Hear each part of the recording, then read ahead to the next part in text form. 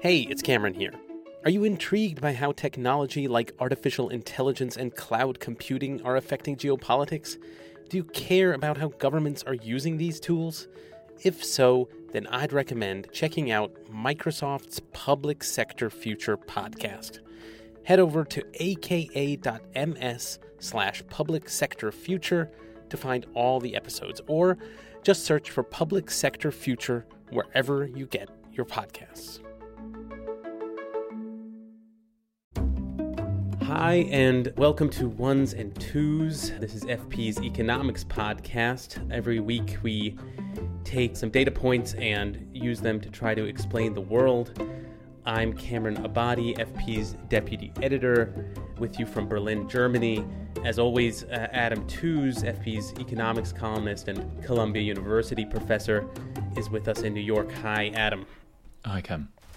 So, we will be changing the format a bit this week. The reason for that should be, I think, obvious enough. The war in Ukraine that was launched this week by Russia seemed worth devoting the entire show to. So, we'll just be doing one data point, and that data point is 31. That is the number of years that Ukraine has been an independent, sovereign country since 1991. And that's kind of what's at stake in the war that's going on right now. Attacks have been launched across the country. After days on a razor's edge, Ukraine is now a nation at war. President Vladimir Putin warning other countries that any attempt to interfere with the Russian action. Незамедлительно признать независимость и суверенитет Донецкой Народной Республики и Луганской Народной Республики. One of the more serious issues is a global issue, and that is the impact of all these tensions on the oil and gas markets.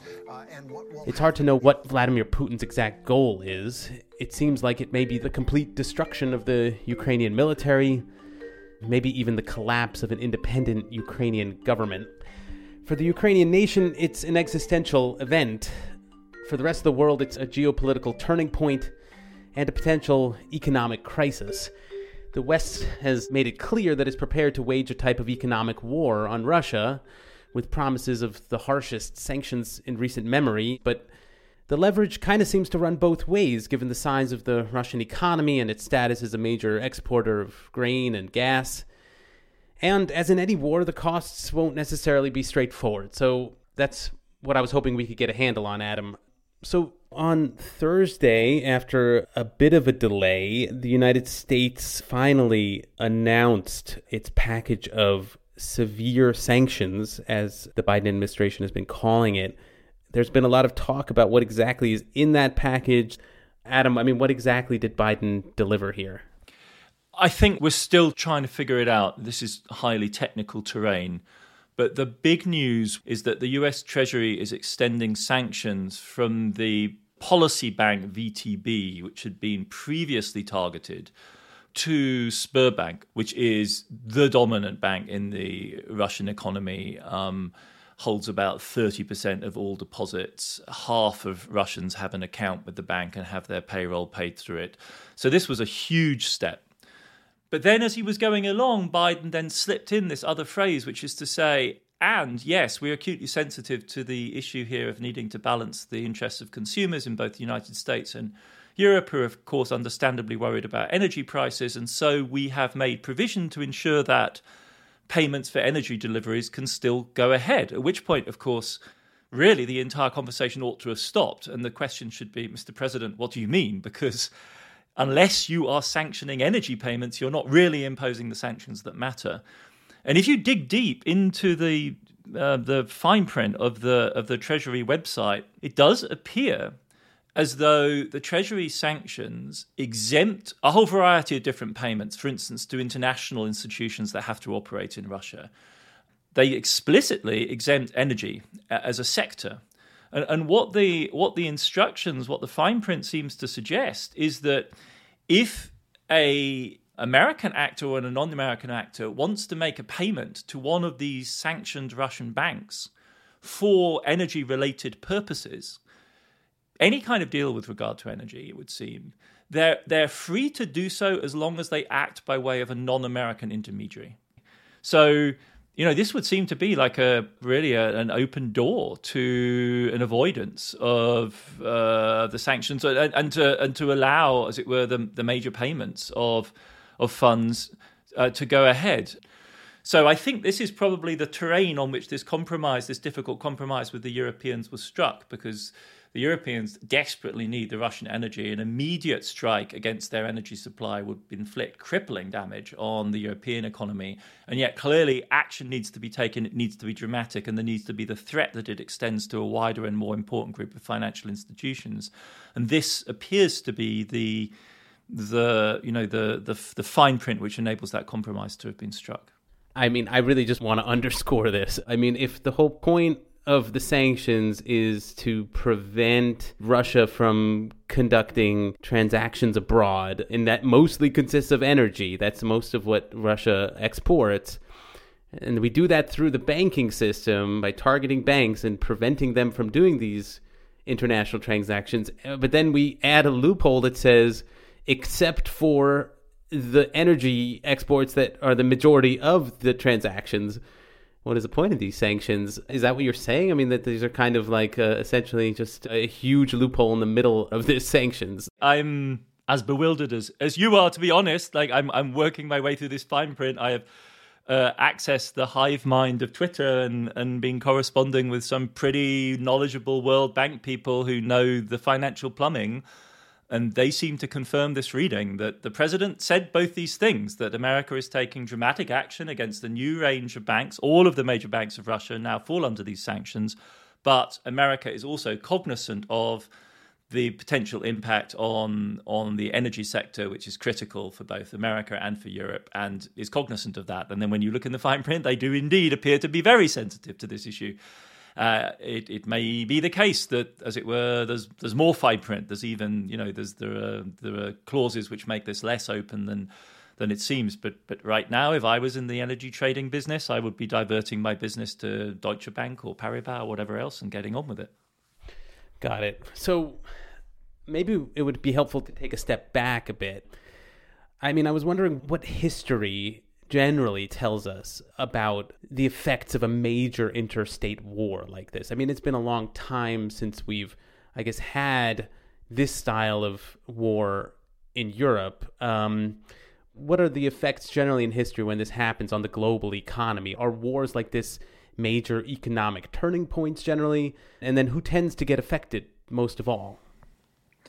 Well, I mean, I think, it is tempting, of course, because this is a major war, no doubt, a huge invasion involving a force on the Russian side of perhaps 150, 200,000 troops with tanks and air support and everything else, on terrain that is the classic terrain of Russian military history. And given the moral outrage which this has quite reasonably produced, to make analogies like Ambassador McFaul has been all over Twitter, declaring this to be just like 1939. And you can see where he's coming from, but of course, as a historical analogy, it's not very convincing. This is a major war by any stretch, of the imagination, but it isn't a major war like World War I or World War II, which did indeed change the economic structure, the social structure, deflected the course of history generally, opened up the door to revolutions like the Russian Revolution and so on. I mean, the direct analogue to this is the American-led invasion of Iraq in 2003. Similar scale of conventional operation. The Russian air attack so far has been modest by comparison with shock and awe. And that had a devastating impact on Iraq. It had a hugely disruptive impact on the regional economies, ultimately destabilizing, Syria, contributing to the destabilization of Syria at least. A huge shock to the Iranian economy and to other neighbors who exported to Iraq. But it's not a world-shaking event. And, of course, the impact on the American economy of the 2003 invasion of Iraq was modest. It involved a ramp-up in military expenditure of 1 or 2% of GDP. And the effort the Russians are making is larger in proportion to their economy. But as far as we know, I was speaking to a military expert this week, he was saying that one of the telltale signs for him of the fact that this invasion was absolutely serious was that the Russians changed their reserve system in the fall, and they did that because apparently under the Russian legal system as it currently stands, they can't actually use conscripts on a large scale for this invasion. You're not allowed to deploy Russian conscripts outside Russia. They can only deploy their professional force. And that gives you an idea of how restrained, at least it seems, the Russian invasion at this point is. Now, that information may rapidly outdate. We will maybe discover units of raw Russian conscripts being thrown into combat. But this isn't a wholesale mobilization of Russian society for the invasion. So I would expect catastrophic damage to Ukraine itself and ripple effects that shock confidence throughout the region, spilling over across the Black Sea, no doubt. But it's that kind of a major war as opposed to the total, historic transformations that we saw as a result of World War I, World War II. I mean, presumably there will be effects on commodity markets, specifically the exports that Russia and Ukraine make. I mean, I guess that could also lead to increases in prices. I mean, and that would probably affect countries that are sensitive to those prices. I mean, I guess with the developing world now, should they fear kind of increases in commodity prices of wheat and oil and this kind of thing?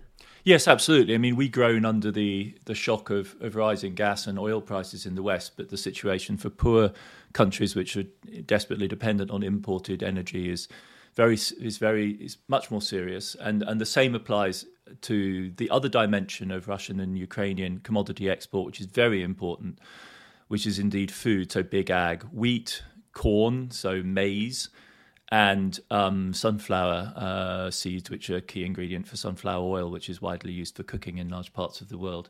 And this is the other sector where Ukraine, in fact, actually really matters as a global economic force. And along with Russia, the two of them together are huge. So they account for about 23% of global wheat exports, so almost a quarter of the market. So that's gigantic. 19% of corn or maize that's exported globally, and 80% of sunflower oil comes from this region. So these are going to be big shocks. The stocks for those are adequate to avoid, I think, an immediate global hunger crisis. But the prices of all of those commodities are surging as we speak. Some experts are predicting a doubling of wheat prices. And that has a really dramatic effect on low-income countries. And the list of large importers of grain from this region, and Foreign Policy had a great piece about this a few weeks ago, includes incredibly fragile customers like Lebanon, but also big, populous, medium to low-income countries like Bangladesh, like Egypt, Ethiopia, all of which rely quite heavily on imported grain and flour. So it's a precarious situation from that point of view. I mean, to lose 23% of global exports is a huge shock to the market. Yeah, that is pretty flabbergasting. We will take a break here, but we will be right back to talk about fossil fuels. So stick with us.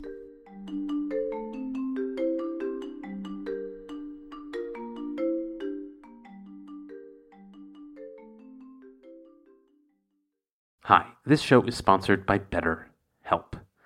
So there's something I've been meaning to get off my chest, and it has to do with Little League. My son is on a Little League baseball team here in Berlin, and the coach he's great. He's extremely devoted to the games, the practices.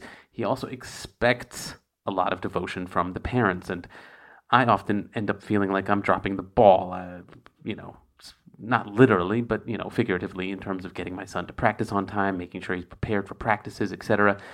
And I've been called out a few times. No, I've been more than a few times. Pretty regularly, I am called out by this coach in the form of text messages admonishing me. And I've been meaning to tell the coach that, life is busy and I can't always hold up my end of the bargain, and it would be helpful if he would not be so pushy about everything. But I do not say that yet. Instead, I carry it around in my chest, and this becomes a stressor. Maybe you all have stressors of your own kind that you're carrying around, big or small.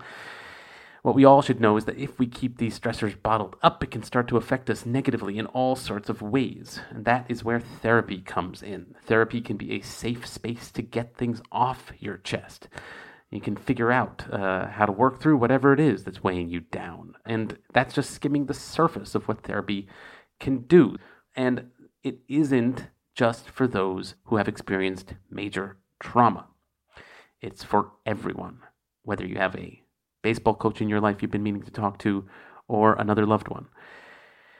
If you are thinking of starting therapy, give BetterHelp a try. It is entirely online. It is designed to be convenient, flexible, and suited to your schedule. Just fill out a brief questionnaire to get matched with a licensed therapist and switch therapists at any time for no additional charge. Visit BetterHelp.com/ones2s today to get 10% off your first month. That's BetterHelp, HELP.com/ones2s. Get it off your chest with BetterHelp. Okay, we are back, still talking about the war in Ukraine and the economic effects for the entire world. Adam, to turn to Russian fossil fuels, just a basic question right off the bat. I mean, which countries are most dependent on Russian fossil fuels at all? Well, Russia does export all three major fossil fuels, so oil, gas, and coal. And the largest is still oil, actually. That counts for about half its daily exports of commodities.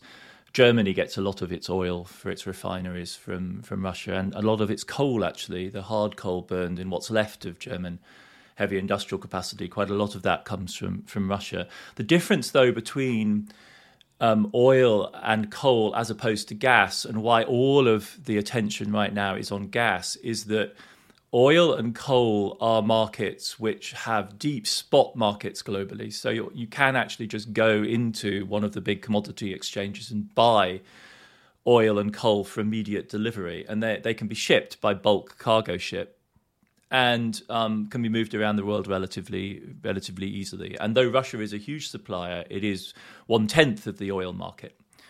By contrast, gas is, of course, much harder to move around, and the only really cheap way of moving it is by pipeline, and those are projects which take 5 years to 10 years to really complete. They require huge investment, and then once they're in the ground or on the ground or under the sea, as in the case of Nord Stream, they're there for the duration, and that builds in these massive dependencies. And by that standard, perhaps unsurprisingly, the countries which are most dependent on Russia in Europe are the former members of the Soviet bloc. So if you look at Europe, it's Czechia, it's Latvia, it's Hungary, it's Slovakia, it's Bulgaria, and it's Finland, which famously existed in this sort of Finlandized state of neutrality with regard to the Soviet Union, but right next door, obviously. And for them, the degree of dependence on imports from Russia varies between 67% for Finland to 100% for Czechia. So Czechia just really doesn't have any other access. All its gas comes from Russia. But if you add all of them together, of course, that's a bunch of small countries. So their total weight is smaller than that of Germany. And Germany is really pivotal here because it's by far the largest European economy, and half its imported gas comes from Russia. So it's a huge economy, and it's very heavily dependent by any standard. And gas flows into Germany's domestic heating systems. It's how people stay warm, how they cook. And it flows into electricity generation, and it flows into industry.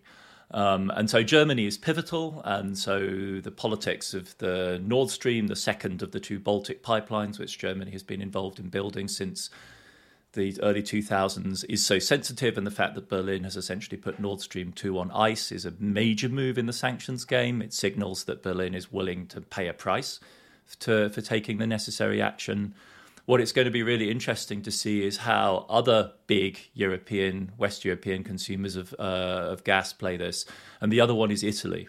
And Mario Draghi, as Prime Minister of Italy, has been notably dovish. The game is changing every single moment right now as we become aware of the force of the Russian invasion. But up to this point, Draghi has been notable for his reticence on sanctions. And in fact, he's been very explicit on the fact that Europe has to essentially pay attention to its energy supply.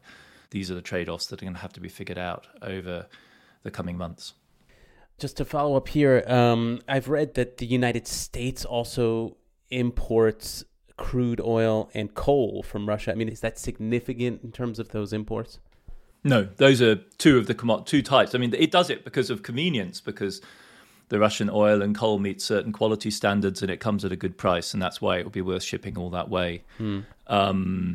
But it's not an essential dependence in the way that Europe's hard-piped dependence on Russian gas is, and those flows could be substituted at a price, of course. And America will feel this through rising prices. I mean, America is self-sufficient if you look at the sort of gross numbers of the overall production of fossil fuels and the consumption of fossil fuels, but at the margin, it's a quality game. Which ones do you prefer for which purpose? And in any case, with the exception of gas, oil and coal are global markets. So America feels the pinch in price terms. Gas is different because it has to be piped, and so American gas prices remain, I mean, they're orders of magnitude at this point, lower than they are in Europe. So, I mean, Europe's gas price rose by 50% on Thursday, the spot price for gas in Europe. So they're seeing an absolutely gigantic shock. Yeah, and I mean, you mentioned the the decision here in Germany to cancel the gas pipeline Nord Stream 2. In response to that, former Russian President Dmitry Medvedev, he took to Twitter and he threatened that gas prices would rise even higher in retaliation for that cancellation. The number he mentioned was 2,000 euros per 1,000 cubic meters of gas, which would be a doubling of the already high gas price. Pretty clearly this was a threat. You try to harm us, well, we can harm you. I don't know, that got me wondering, is this kind of threat new for Russia? Was the Soviet Union a reliable supplier during the Cold War? I mean, this kind of threat, is this a new thing for Russia? Yeah, it's worth being clear about what the Germans have done on Nord Stream. I mean, they have not cancelled it. They have put it on ice in the sense that they've withdrawn the process of certification that would be necessary to allow it to go into operation. So there is the possibility of it restarting, and I would still bet money on the fact that in due course gas will flow through that pipe. $11 billion have been invested in it. It would be extraordinary if it didn't at some point. But in any case, yes, it's a remarkable move for Germany because they've been holding back on that for months now, to the embarrassment, I think, of, say, policy wonks on the German side, because it seemed so craven to just go along with this commercial project. And businesses across Europe are involved when you talk about this as a German-Russian pipeline. It involves Gazprom on one side and a whole variety of Western firms, carefully shielded behind legal constructions, which mean that they're not vulnerable to American sanctions on the other side. I mean, the fact of the matter is that it's important to recognize as well that Russia doesn't set the price for gas, right? Ultimately, the price for gas is set by arbitrage between whatever contracts are arranged between the pipelines and the spot price. And so when Medvedev says this, what he's really saying is bad things are going to happen and then the spot price will react and then you'll see whether you like it or not. He may also be making a threat that Russia would, as it were, cut off its supply to the global market. But that really is the question, whether Russia will be willing to do that, because it earns, just from gas alone, $250 million a day. So wait, when you say bad things will happen, I mean, meaning Russia would do what? Produce less gas and to raise that spot price? Yes, Russia could make less gas available to the Europeans. That is the threat. And were that to happen, the Europeans would then have to go into other markets to find the gas, and then those prices would rocket. But the situation is not one in which the principal threat is that the Russians will say to the Europeans, you can have the gas but at a higher price. Yeah. Right? That isn't the way this bargain would work. The Russians would say you can't have any gas, the Europeans would be desperate and then go looking for it somewhere else, and then those prices would surge. And this is really unusual behaviour, because one of the justifications for the otherwise rather inexplicable dependence of Europe on Russia in recent decades is that going back to the 1970s, even at the height of the second phase of the Cold War in the 1980s, Russia was a thoroughly reliable supplier of energy to the West. The gas and the oil flowed, and they flowed consistently. And that has always been the justification. Whenever people have queried Germany's policy on this, they've said, well, we actually think the Russians are reliable suppliers. There's even been, and this is analogous to what American liberals hoped for from China in the 1990s, the sense that, as it were, binding Russia into supply contracts made them more reliable, right? So the idea was that that you, as it were, achieved a degree of influence over Russia too, because after all, there is a mutual interest in this, by engaging in these deals. And that has been the record to date. And so far, as of now, gas is flowing through the pipelines of Ukraine to the west today, even as a full-scale invasion is taking place. And Russia has not attempted to throttle that back as yet. They're waiting, I think, to see. And who knows how this is going to play out in the next 24, 48 hours. But I think they are waiting to see how the West reacts. Yeah, I mean, clearly the threat is on the table from Russia somehow to induce a higher price. But yeah, that does seem to raise this question of European dependence on Russia. And I guess then raise the question of whether that dependence can be curtailed somehow. I mean, how quickly could Europe get alternative sources of energy? I mean, how long are the lead times here? You seem to be suggesting they're pretty long. I mean, I know here in Germany, we've been talking about this turn to renewable energy. Seems like years now. Why is that taking so long to ramp up, and can that be speeded up? Yeah, I think it's crucial to think in terms of three different timelines here. Over the 3 to 5 to 10 year time horizon, there are ways out of this dependence on Russia, which would be in the form one would hope. And if the EU's next-gen EU program actually comes into effect, this would be the path they would choose, which would be a move towards greater renewables and, crucially, much greater efficiency. But that's a huge challenge, and that's why the long-term decarbonisation of energy systems is a matter of 10 or 20 years rather than something you can do tomorrow. On the other hand, over the very short term, the Europeans, I think, are relatively sanguine. They're no longer quite in the panicky mode that they were in October, November, December. So if you do the math very carefully and make some optimistic assumptions about cold weather, or rather the weather not turning too cold in the next couple of months, there's a scenario in which Europe could handle a full-scale shutdown of gas energy through to the summer. We could live off the stocks. Europe could live off the stocks that it's got and get through. It could substitute imported LNG, perhaps. It could bring in some more supply from North Africa and Norway. The real problem is the intermediary stage. So if the long-term vision is pretty clear at this point, and we're pretty confident that Europe can probably get through to the summer and the warmer weather when less gas will be needed, the real nightmare scenario, I think, for Europe is to still be in a standoff confrontation with Russia 9 months from now. And then it gets really difficult to see how you plug that gap, 1,700 terawatt hours. Now, that's $250 million a day, which Russia is losing. So would Russia really want to do a prolonged blockade? Big question mark. But if it did, what would Europe do? It would need to probably ration industrial consumption. There's probably no other way around it. So it's not the immediate question of running out of fuel in the next 5 to 6 months, except perhaps for the most vulnerable East European states. The long-term future is pretty clear now, I think. But it's that time horizon of the next year or two that's going to be really, really dicey if we do end up in a new full-on confrontation. But as I say, in previous moments of confrontation, if we are going back to a new Cold War, it doesn't necessarily mean that the oil and gas has to stop flowing.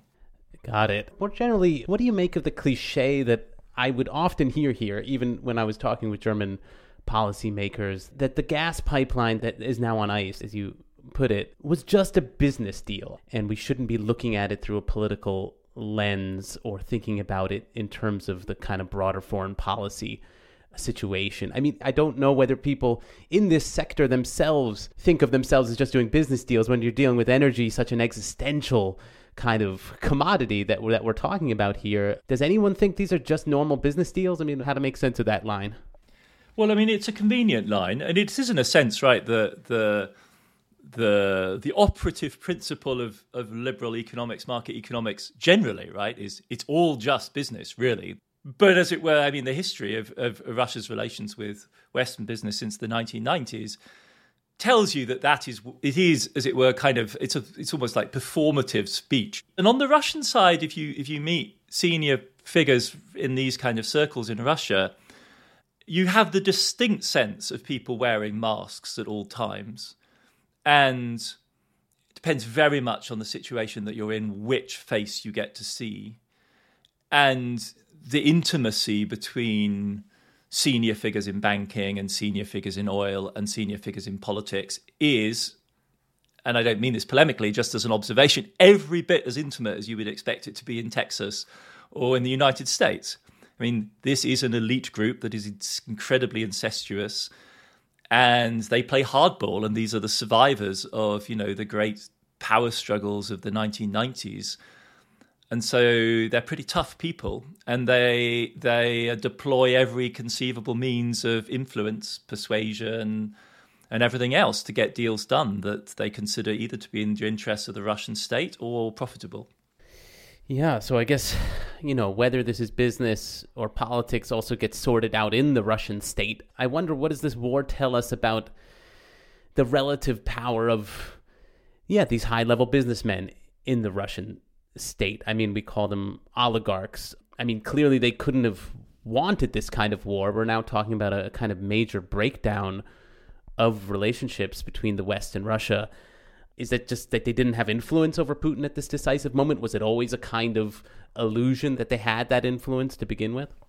I think so. I mean, Bloomberg had some data recently that kind of gave an idea of this. I mean, there are apparently 23 billionaires in Russia who, by the beginning of this week, had lost, they think, about $32 billion worth in net worth. So their net worth shrank from $375 billion to $343 billion since the beginning of this confrontation. And that was before the stock market in Russia took the hit that it did today. It plunged by 50% today in the brief period that free trading was permitted.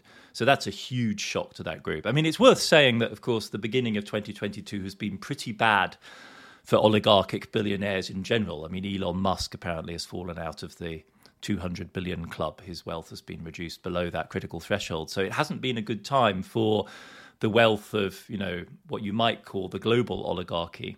But clearly the situation in Russia is specific and it's fluid. And no, this is not good for business. And it does tell us something about power structure in Russia.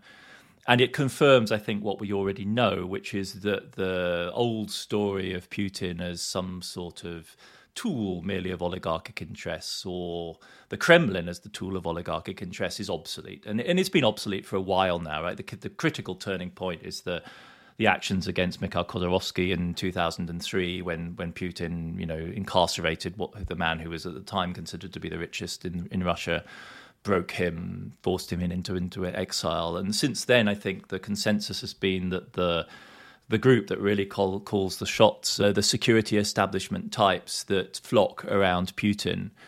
And that has been really pronounced since 2014 with the imposition of the first round of sanctions on Russia and the increasing definition of Russia as a state under siege. And what's, in a sense, happened in the current moment is that group has moved from a relatively defensive posture to the front foot since 2018, when they believe themselves to have scored a giant success in Syria.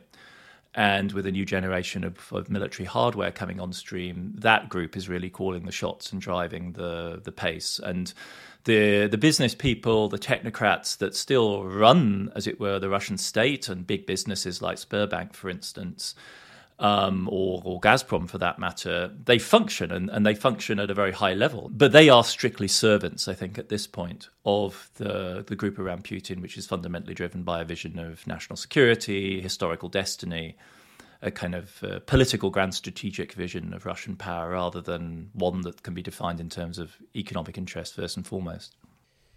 Well, clearly this war is not going to, be in the material interests of neither Russia nor Ukraine, nor, I guess, the rest of the world, as we just discussed. Yeah, we will see how this develops from here. I'm sure it won't be the last time we're talking about it on this podcast. One way or another, we'll come back to it, but I think we'll leave it there for now. And otherwise, look forward to hopefully some not so dour topics in the weeks ahead.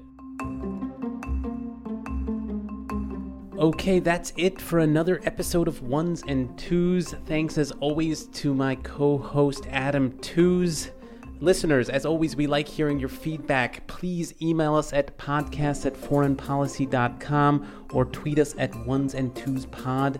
Remember, that's Tooze as in Adam's name, Tooze. And of course, remember to follow and review us on your favorite podcast app. Ones and Twos is written and edited by me, Cameron Abadi, along with Adam Tooze. It's produced by Laura Rosbrow-Tellem and Rob Sachs. Our social media manager is Claudia Tatey. The executive editor of FP Podcast is Dan Efron. Thank you very much for listening, and we will see you back in your feed next week.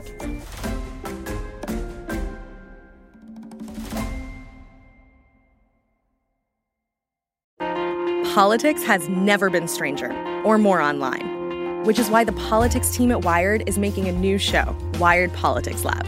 It's all about how to navigate the endless stream of news and information and what to look out for. Each week on the show, we'll dig into far-right platforms, AI chatbots, influencer campaigns, and so much more. Wired Politics Lab launches Thursday, April 11th. Follow the show wherever you get your podcasts.